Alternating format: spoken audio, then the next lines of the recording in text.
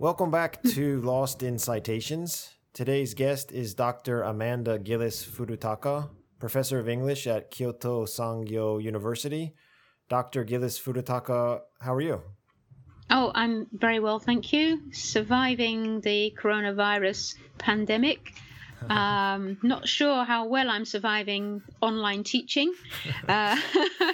As you'll find out during the course of this interview, it has blocked one of my research projects for this year. So classroom research is kind of out of the question, or it has to take a very different focus. But we're all in the same situation, so I guess I'm lucky in doing well.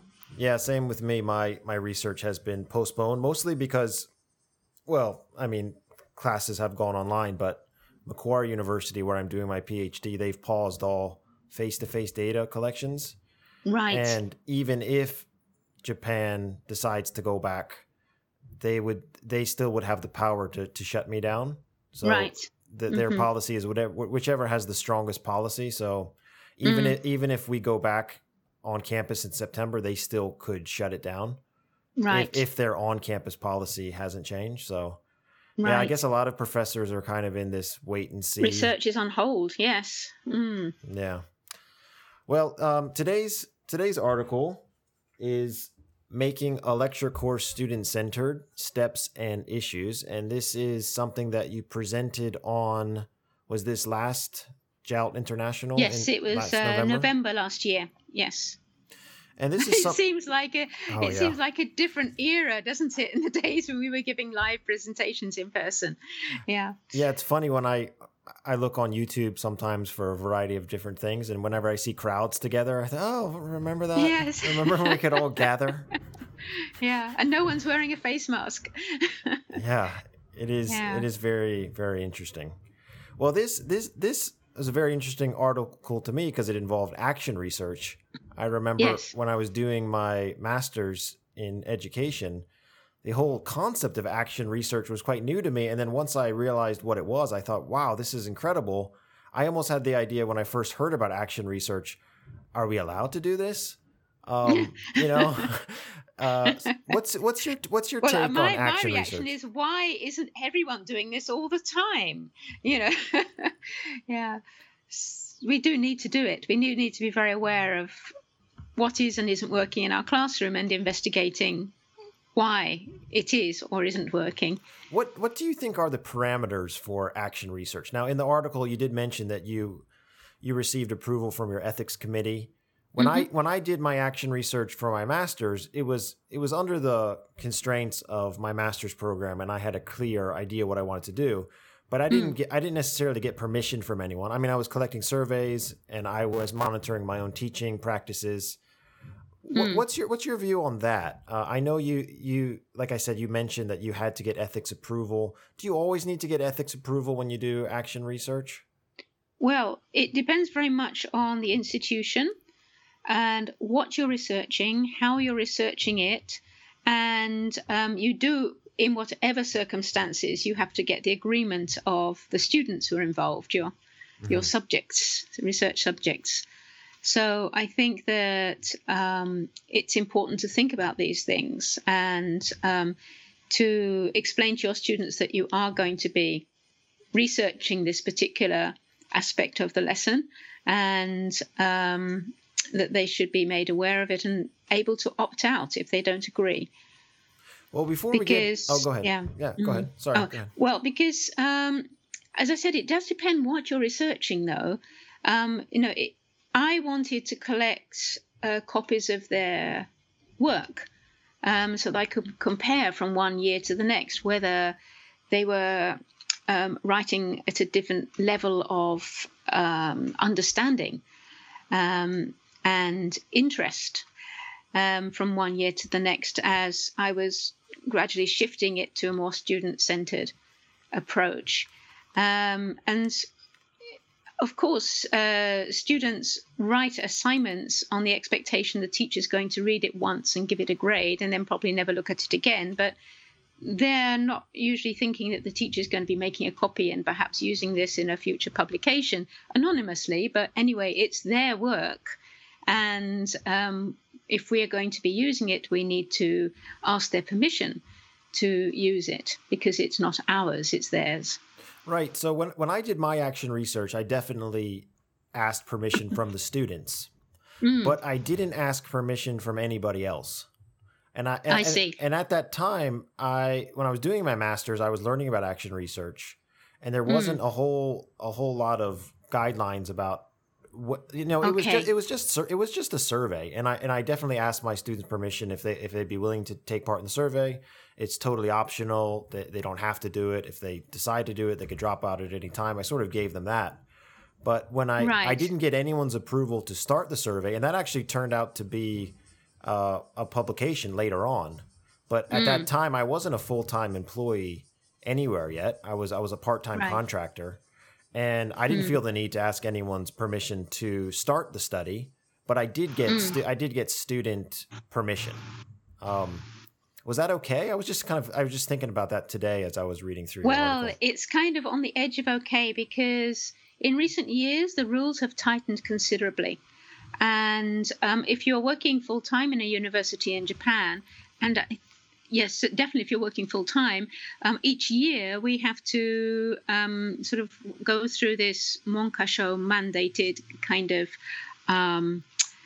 survey, so checking that we are aware of all of the rules about research and research ethics. And then we definitely at my university have to consult with the Research Ethics Center and submit an application if we are going to be surveying the students for any reason, filming them, photographing them for research purposes. So I think the times have changed. Certainly awareness of the rights of subjects or participants in research is far greater than it used to be. Do you think if you're just taking surveys, it's okay? Because I understand what you're saying. Now that I'm doing a PhD, the ethics process, I mean, I can't even get started without ethics approval. I mean, and it took me, my research was delayed months and months and months just because the ethics committee kept giving me notes, and I couldn't even start my latest project. But my latest project is much more involved with Heartbeat and stuff like that. If you're just collecting surveys and you're not videotaping or recording, is that okay for someone who's maybe a part-time lecturer on their way up? I see no problem with that.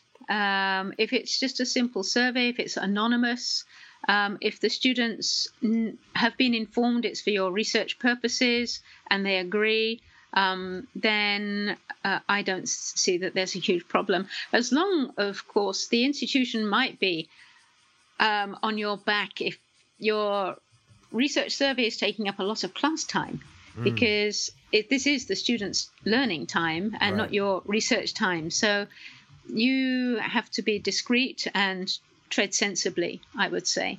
But one of my extra jobs is as Birmingham University, UK, MA in TESOL and in applied linguistics. I'm one of the distance tutors. I've been doing this for over 20 years.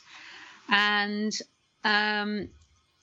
those students are required to carry out some kind of in-class studies. And for their module work and write essays about their findings. And so they have to check with their institutions whether they can do this or not, get permission.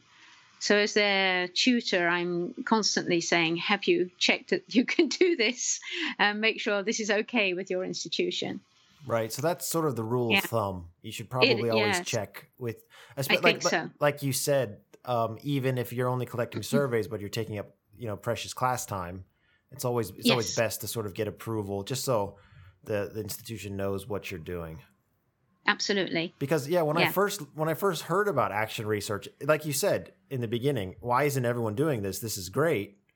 And then you think, wow, am I allowed to do this? Those two thoughts came at me at once. I remember when I was hearing about it. It is exciting because you can do research on your own practices, and absolutely, which is great. It's almost you're doing an audit on yourself. Yes. which is what this paper is all about. So before we get into the paper, I'd like to get a little bit of your background. I was just looking at your bio on LinkedIn.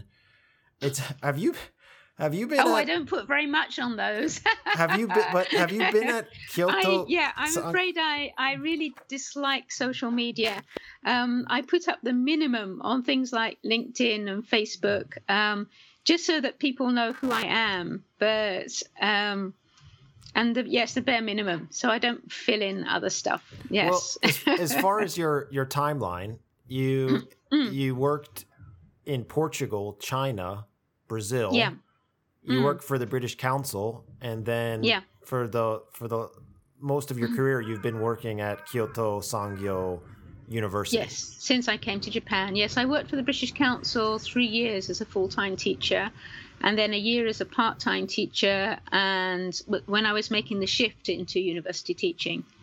Yeah. So what were your thoughts on Portugal, China, and Brazil? Right. Well, I was my major at university was foreign languages. I did French and German, and I really very quickly developed a taste for living overseas and teaching English. So part of my French degree, I spent a school year in a high school in France as a English language assistant, and I just felt it very stimulating to be living in a foreign country, learning their language and culture, and teaching my own language. So after graduation, I found my first teaching job in Portugal in a small language school that didn't require any teaching qualifications. And so it was very helpful to get my foot in that door and on the first rung of the ladder without any, without very much teaching experience, just my year in France. But it was a real eye-opener because when I went to France, I could speak French. But when I went to Portugal, I didn't speak a word. And so I remember so clearly that first lesson when I was in a classroom full of Portuguese, very low level, who didn't speak very much English at all, and me who spoke no Portuguese. And yet we managed to communicate. It was challenging, but fun. Yeah. And in the second year I was in Portugal, I was very lucky to discover that the British Council in Lisbon, I was outside Lisbon in a small fishing port called Setúbal, but it was about an hour by bus to Lisbon. And so the British Council was holding some teacher training course, and I joined that, and I realized, wow, I have so much to learn. And so after 2 years, I was able to do a postgraduate diploma in ESL at Leeds University. And that really set me up with teacher training. Yeah. So Portugal was a great eye-opening first real teaching experience. So did you acquire some Portuguese before you went to Brazil? Yes. So what was really fun was that one of the teachers in this language school had been in Portugal for some years, and all of her friends were Portuguese and had no interest whatsoever in speaking English. And so they were brilliant Portuguese teachers. So the first evening, she was busy doing something else, and I met up with these two young men. One was a painter and one was a fisherman, and they had all the goodwill in the world. And we met up in a cafe. And so the first Portuguese words I learned were cinzeiro, ashtray, but I never smoke, salt and pepper, beer, coffee. Yeah. And so they were great teachers. And I just hung out with them, and also reading comic books, especially Tintin or Tintin, in Portuguese, because I could see the pictures and work out what was going on. But the spoken language was written down. But also Portuguese is a Latin language, so speaking French and having studied Latin were a big help. I could work out the grammar. I did take some lessons. Another friend, an intellectual friend of this teacher, who was a university teacher, gave me some really good Portuguese grammar lessons, and I was off. Yeah. So just basically hanging out with Portuguese speakers who didn't want to speak English was the best way. So at this time, did you have an idea what your career might be, or were you excited to sort of travel and Those teach? years in Portugal, I was excited. I was just enjoying traveling, and it was a well-paid job, and I got plenty of holidays, and I was very friendly with another of the teachers who had grown up part of her childhood in Morocco. And so we spent a lovely 3 weeks in Morocco together Wow. with her family and friends. And then she was a great travel companion. We hitchhiked around Portugal together. This was back in the 1970s, and it was pretty safe. And we went to very remote areas. And yeah, she spoke more fluent Portuguese than me because she'd been in Portugal much longer than me. But mine was coming along by then. Yeah. How did you end up in Brazil? So I guess that was after China, though. Sorry. It was up, yes. Yeah. So after I had my diploma, teaching diploma, I got a job with the British government. We were called voluntary service overseas. It was like the American Peace Corps. Mm-hmm. And they sent 6 of us. We were the 6 first people they sent into China. So this was 1981. Wow. When China was still a closed communist state. Everyone was wearing grey or green or dark blue suits. And there were virtually no motorized vehicles. And everything was rationed with coupons. And Wow. so, yes, it was a really interesting experience. And I spent a year there. It was going to be 2 years, but VSO, this organization, and our institution hadn't really worked out the rules properly. And I was being used not as they expected to be teaching the up-and-coming undergraduates who would be using English in the future. I was being used as a perk to say thank you to the older professors for all of the years' service they had given to the party. And they were absolutely delightful people, and we had lovely time together. But only 2 of them, I think, ever used English outside our classroom for a bona fide reason. And so VSO wouldn't budge, and the university where I was teaching wouldn't budge. And so I decided this is just not right. I didn't want to spend another year as a perk, and so decided to leave. Have you been back to China since then? I went back last year Wow. in December, just before everything closed down. And oh boy, was that an eye-opener. I mean, I'd been through China to change airplanes, and I've seen China on TV plenty, so I was aware that huge changes had taken place. But it was really quite an eye-opener. Yeah. So I didn't go back to the same area. I was right down in the south of China when I went last year. But I could just tell, yeah, they've almost caught up with Japan in terms of the sophistication of the technology. And, yeah, especially on the university campus that I was at. Yeah, certainly they're on a par with Japan in terms of technology. Whereas when I was in China, there were 2 TV sets on the whole university campus. One was in the president's home, and the other one was locked in a wooden cupboard in my classroom. And it was ceremoniously unlocked once a week for us to watch this BBC program for teaching English. And so I would sit there with my students and watch it. But then there was another occasion when it was ceremoniously unlocked. If you're British, then you'll appreciate this story.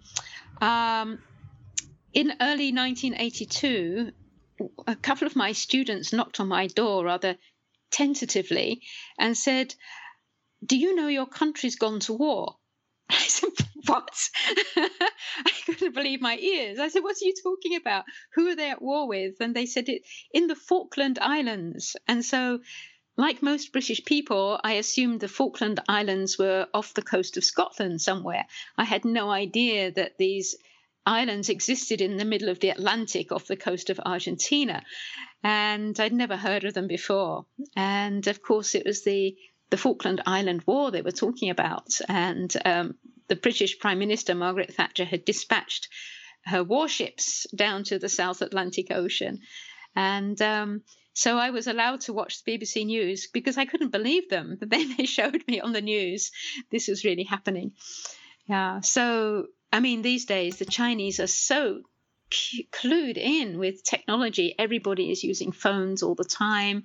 And even when I visited this university's media center, they have all of the latest Western films, and they are able to access stuff through the internet, a really wide range of stuff, considering Google is not allowed. They have their ways and means of getting around it.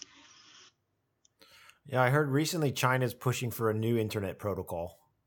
Yes. That they're creating. Yes. They want to control things a bit more, I think. Yeah. But the young people there are very tuned in to what's going on in the world. And then from China, you went to Brazil. Brazil, yes, yeah. And how was that? Had you forgotten your Portuguese by then? No, not at all. There was an interlude. I was in London for a few months. And during that time, I was working for an agency. And they would send me to teach business English to business people. And I had this delightful group of students from Angola. Of course, Angola is a Portuguese-speaking country. And we had such fun. And so I was able to keep up my Portuguese. Wow. Yeah. And then Brazil, when in this time period did you get your master's? Okay, so I was in Brazil for about 5 years altogether, and not thinking about getting a master's very much at all at that point, because I had a fabulous job and I was able to travel all around South and Central America with my long holidays and with my earnings, because it was a very well-paid job if you're living in South America. But I did come to the point where I realized that I wasn't going to be promoted in that job unless I had a master's degree. And so I had to sort of think seriously about saving some hard currency. And several things pointed me to come to Japan. First of all, there are many Japanese in Brazil, and some of my most interesting and charming and certainly most hardworking students were of Japanese descent. And also, I mean, yeah, I'd spent this year in China and I'd really enjoyed being in Asia, and I was curious to visit Japan and compare Japan with China. And number 3 was one of my colleagues, a British colleague in Brazil, had got a job at Kyoto British Council, and he wrote to me to say he thought I would really like it here, although Japan is so different from Brazil, and they need another teacher. Would I consider applying? So I thought, well, Japan had been enjoying its bubble economy during the 80s when I was in Brazil. I knew the currency was very strong. So it was a mixture of curiosity and financial motivation. Plus, I looked up about Kyoto and found out a little bit about where it was and what it was. And I applied, and luckily I got the job. And so it was time to move on. It was with tremendous sadness that I left Brazil, and I still feel nostalgic for it, even though Japan's been my home for over 30 years now. Yeah, but I managed to make the break, and and I haven't really looked back. So you did your master's when you were in Japan? Yes, I did it at Birmingham University in the UK, and at that time we had the option of doing it as a sandwich course. Now, what that meant was that I spent an autumn semester, autumn term, because it's 3 terms, the autumn term in Birmingham full-time as a student, but I was able to keep my job at the British Council. And then I came back for a year and I worked on my dissertation project. and did all of the work for my dissertation during that year. And then I went back the following year for the winter term. And so I was there from January through to March. And so I actually did it with 2 different cohorts of students, which was doubly interesting. But I did it when I was on campus, it was full time. And then I wrote up my dissertation, and then I had it like 2.5 years later. I had my MA. And then these days you can do it fully online if you want. And then you also have a PhD in music, which is great. My undergraduate is actually in music. For a long time, I was pursuing music. How did you end up getting a PhD in music? Well, when I started teaching at the university full-time, no, actually part-time, I was hired to teach part-time. I think they were trying me out. They wanted a British person to teach British culture. So whatever that was. Okay, so... Just sit and watch the BBC, right? Let's unlock the TV and watch the BBC together. So, I'd never done culture studies in my life. I was a language major, and I'd spent, by this time, a good portion of my years living outside the UK. I didn't feel I was particularly qualified as an expert in British culture. So I sort of cast around for what aspects of British culture can I teach? And so I went for things like... culture with a small c, popular music, film, media in general, a little bit of social studies, social issues thrown in. So it was a bit of a mixed bag. But I was very aware that I needed to deepen my understanding in one of the fields, especially because I was also teaching seminar classes, which was supposed to be on my speciality. And I was labeled as a culture person. I couldn't teach linguistics or language because other teachers were doing that, and I was supposed to be teaching culture. So I was teaching more and more media studies and finding that the students related very, very strongly to music and popular music. And I've always enjoyed music. And what I found was at that time, so we're looking now at the 1990s and the early 2000s, and the internet was spreading, and of course the genre of music video was really getting into its stride, and the students were watching music videos as a way into enjoying English. And I was quite surprised by the extent of their familiarity with Western popular music in many cases. So I decided to focus on Japanese young people's consumption of English medium music, and especially through music video. And so I applied to Goldsmiths College in London because it's one of the leading universities for media studies and music. And I was accepted by the media studies department and given a supervisor, but before I could begin my PhD, she was sent on sabbatical, or she took sabbatical, so she wouldn't be around to supervise me. And so they asked me to find someone else, and I was very lucky that a professor in the music department, whose work on music video I had read and loved, and who had been one of my guiding lights, accepted me as a PhD student. And so I actually shifted into the music department. And so it was really audience research studies. It wasn't music per se. I wasn't studying the music in any great depth. I was studying the students' responses to English language music. Oh. Yeah. Well, that kind of leads nicely into the article. Well, yes, because here I am teaching about popular music. Yeah. And again, the article is Making a Lecture Course Student-Centered Steps and Issues.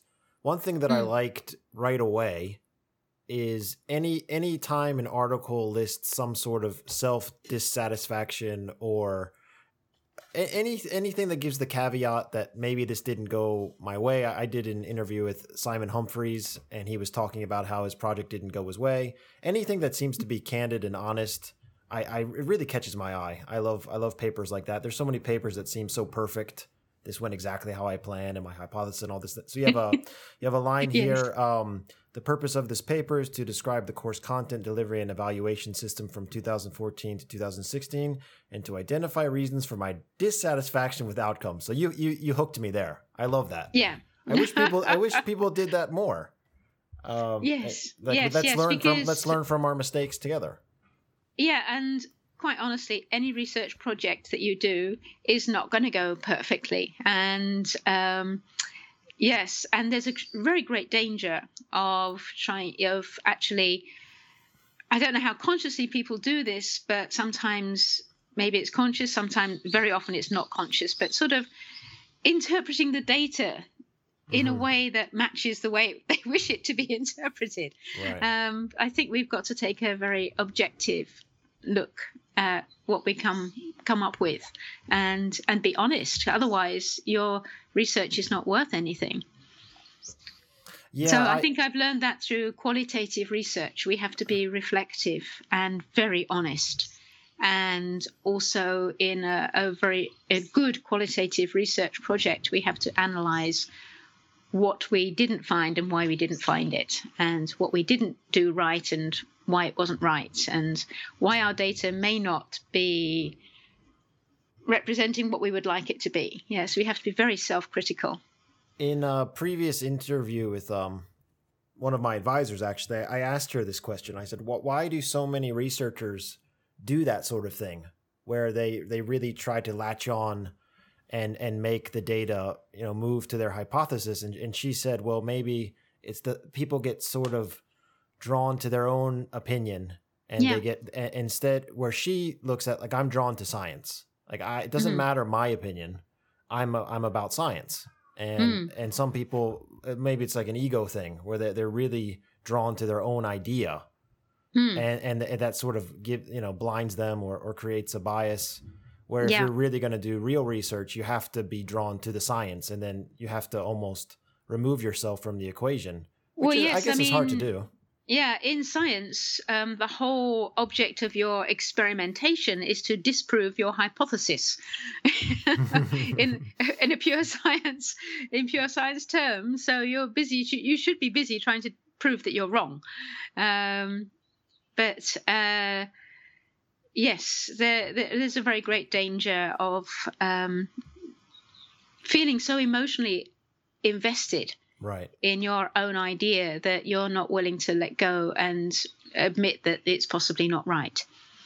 Well, this course is centered on the Beatles. And there's a few things that I'm interested to talk with you about, because this came up in the paper. One of the things was how you designed the course the first time, and when you made changes to make it more student-centered, was the whole concept of homework. We need to assign homework to create student agency, responsibility, also, for the course curriculum, for the grading, for the attendance records, all these things.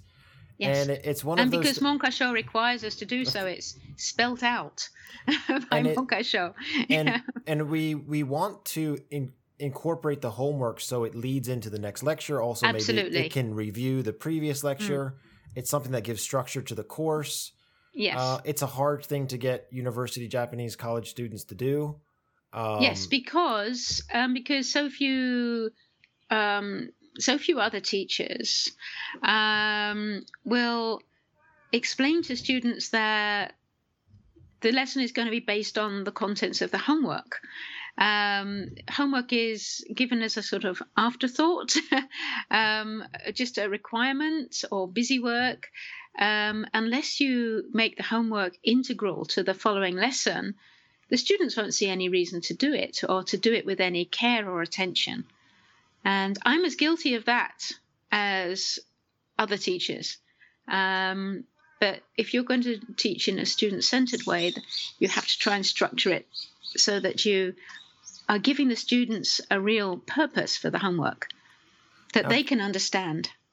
Can you give a little bit of a overview of the class? Was this is an elective course that anywhere from Ichinensei to Yonensei can take? Okay, so this is an elective class, and it's a two-credit course, and they can take it from their third semester, so the beginning of their second year. And most of the students who take it each year are second-year students, and there are third and fourth and fifth and sixth and seventh year students taking it as well. And it's a 90-minute class once a week. So, I mean, I'm kind of skipping to the end. Oh, and the other big thing is, it's English medium. So it's taught in English. So I skipped to the end of the paper. Okay. I mean, I read the whole thing, but I might jump around a bit because I am really interested in this homework. And one of the comments that was given to you, one of the feedback is something that I have found too, where students that don't do their homework have a detriment on those that do.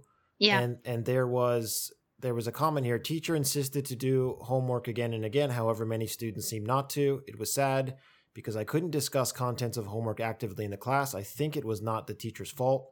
Another comment was that particularly third and fourth years did not do the homework. So it was difficult I find the same thing. First years, they come in and they're very excited. I don't have them grouped in the same class, so this might have been doubly as difficult. I find as they progress in the university, they get influenced by the older students, and then they realize, I can be lazy, I don't need to do homework. You actually had second, third, and fourth years in the same class. Yes. How did you manage that when it came to discussion and these third and fourth years were you cognizant of that and you were trying to split the groups up? That just seems very difficult to handle in the beginning of a class. I was intensely aware of this. In 2018, 2019, I was intensely aware of this in the lessons because the older students were less frequent in attendance. We have an attendance rule. They have to attend at least 10 of the 15 classes. And the older students who are, in quotation marks, older and wiser, know that they can skip up to 5 classes and still possibly scrape the credits. And they don't see any reason why they need to do the homework unless it's going to be graded and part of their overall grade.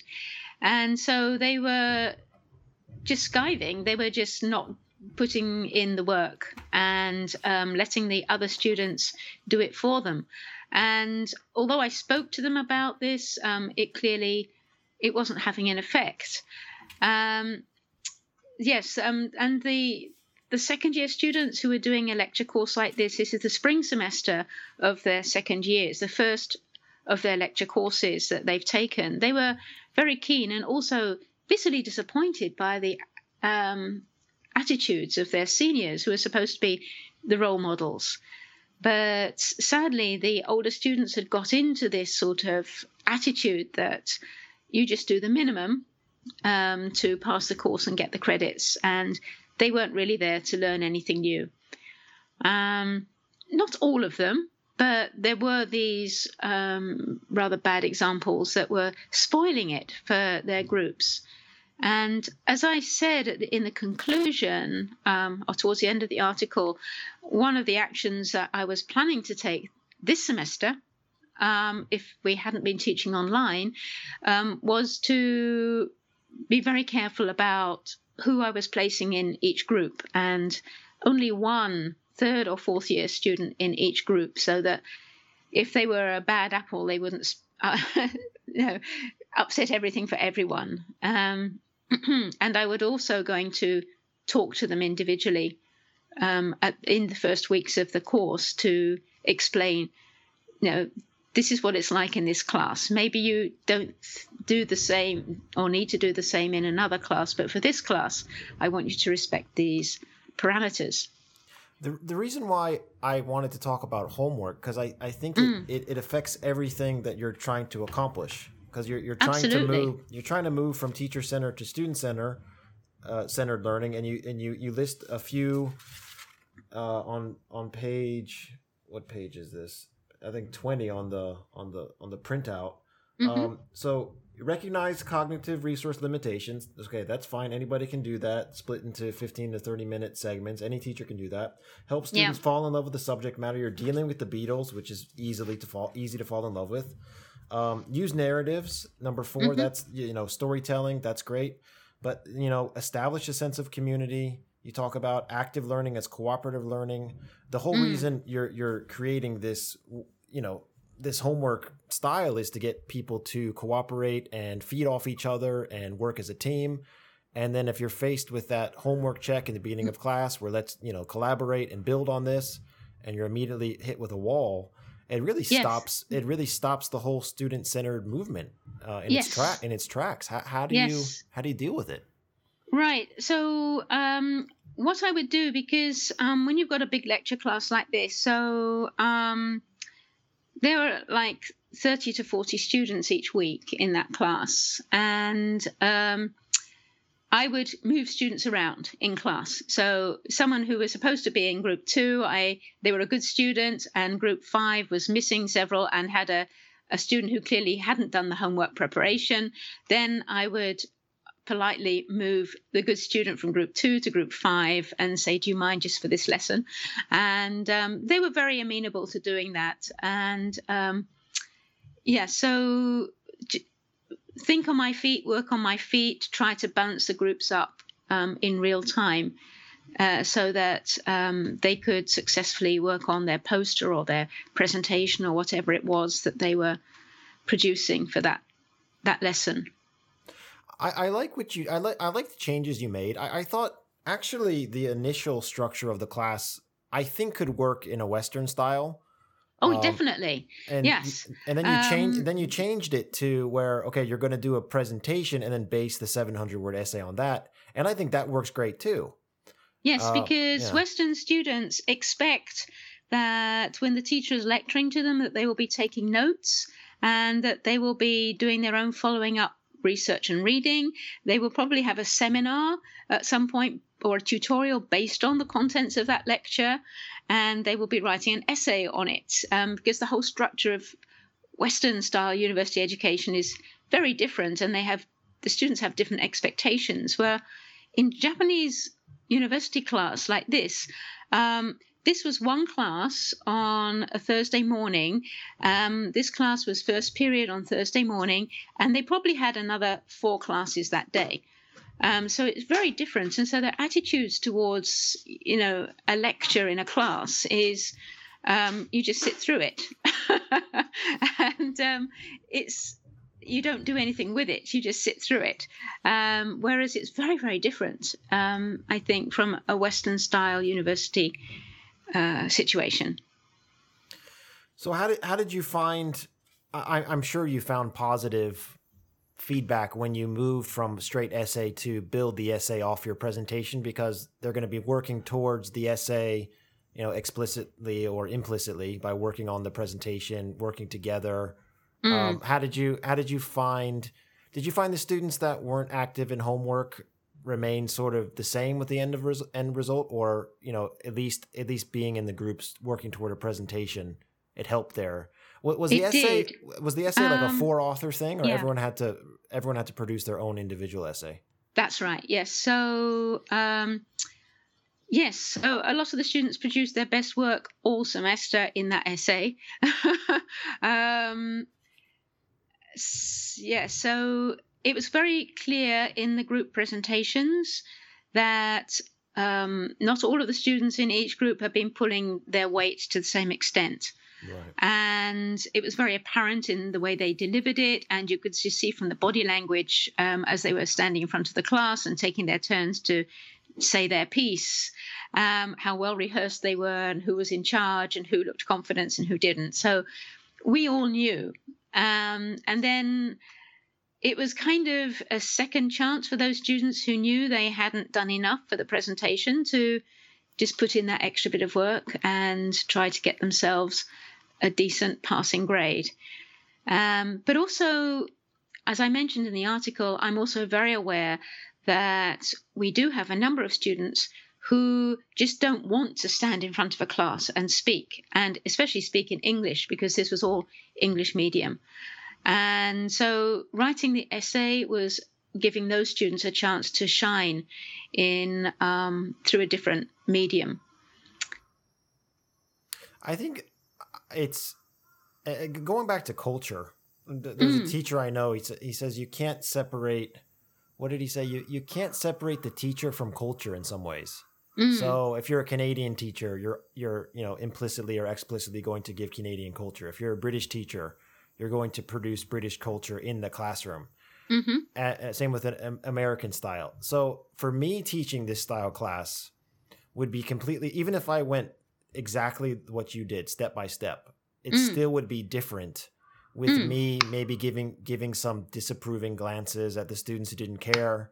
Maybe me showing, sighing loudly at someone who doesn't, me being kind of upset possibly that they're not, taking advantage of this really cool class where you have a PhD in music and this is a great fun, you're trying to create this great class. People are falling asleep when they're listening to the Beatles or the music videos. I met you in person a few times. You seem very calm, relaxed, happy. I get the impression that, the students that don't do their homework don't really have too much of a negative effect on you. Oh, you haven't seen me in teacher mode. Okay. I do have a withering look and a sarcastic tone, and I write comments on their work. Yes, I'm a great believer in writing personal comments to students and warning them and pulling them out at the end of the class or aside during class to tell them that you're not passing this class, you've got to do more than this, you're letting your group down. Yeah, no, there is this, when I'm in teacher mode, I can be pretty strict. Is that a drain on your energy? How do you balance that? We talk about the cognitive load with students, but I find that's something that drains my cognitive load as a teacher. Just the emotional, just dealing with that sort of, motivating people. It feels like it's constantly a minus. It's rarely you'll get that really motivated student that gives you the energy that you might get in other countries. Well, it swings and roundabouts, isn't it? Yes. So we've got the ones that drain us, but we've got the ones that help us to bounce right back. And probably you are very aware as a teacher that when you go into any class, but especially if it's a large class, the adrenaline keeps you very active and very alert and full of energy. It's after the class is finished that you begin to feel, when you come down, then you feel a bit more drained. Generally speaking, my adrenaline is up during the 90 minutes of class time. And then I'm glad that I don't have a class immediately after that. Yeah. Yeah. Well, this is a great project. It's funny because my passion is music. I love music. And I try to introduce music into my lessons a few times throughout my English teaching career. And I stopped doing it just because I like it too much. And I just cannot stand someone not appreciating it. So in some ways I've protected myself. I try not to introduce something in class that I'm extremely passionate about, which is something that you actually recommended teachers to do, which is what did you call it? The emotional contagion. Yes. Yeah. I actually try to avoid that because when I don't get the contagion, it's such a drag. I feel so depressed after. So I actually try not to do that, which is kind of strange because you recommend people should do that. You're depriving yourself because you will get, and I do get every year, a few students who by the end of the semester, they're still not particularly into the Beatles. And they're still asking me, why don't you teach us about some other groups? And this year, for the first time, I can tell them because my colleague has retired and I now teach the full semester. You're going to hear about a whole load of other groups from the English-speaking world in the fall semester. But there are those students who really get into the Beatles. And we have fantastic conversations about the music that they love. And I love asking them, which do you think are Amanda's favorite tracks on this album? And it really gets them thinking. And we have some fascinating discussions about this. And of course, I keep changing my mind about which are my favorites, but they don't know that. But I recommend sharing something that you find really exciting, and you'll be surprised because some students will really get into it. What set me off on this whole track of investigating students' interest in Western music was I was just sort of, as a British expression, gobsmacked by how much some of the students knew about Western music. I started this when it was the Backstreet Boys who were really, really popular and who were responsible for a lot of students falling in love with English. Lady Gaga was responsible for a lot of students really getting into English. And we have Taylor Swift and Katy Perry to thank a great deal. So these were all artists that were very popular. But you'll find when you talk to students about popular music now, Ed Sheeran, he's really popular, and they know his music because it's played a lot in Japan, and I can really share their love. Adele, I really share their love, and so playing music and using music in lessons, it really has a wonderful emotional kind of input into the lesson. And I use music videos when we're teaching in class.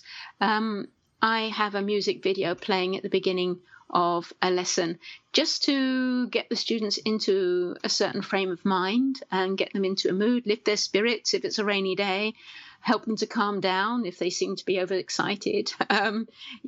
So I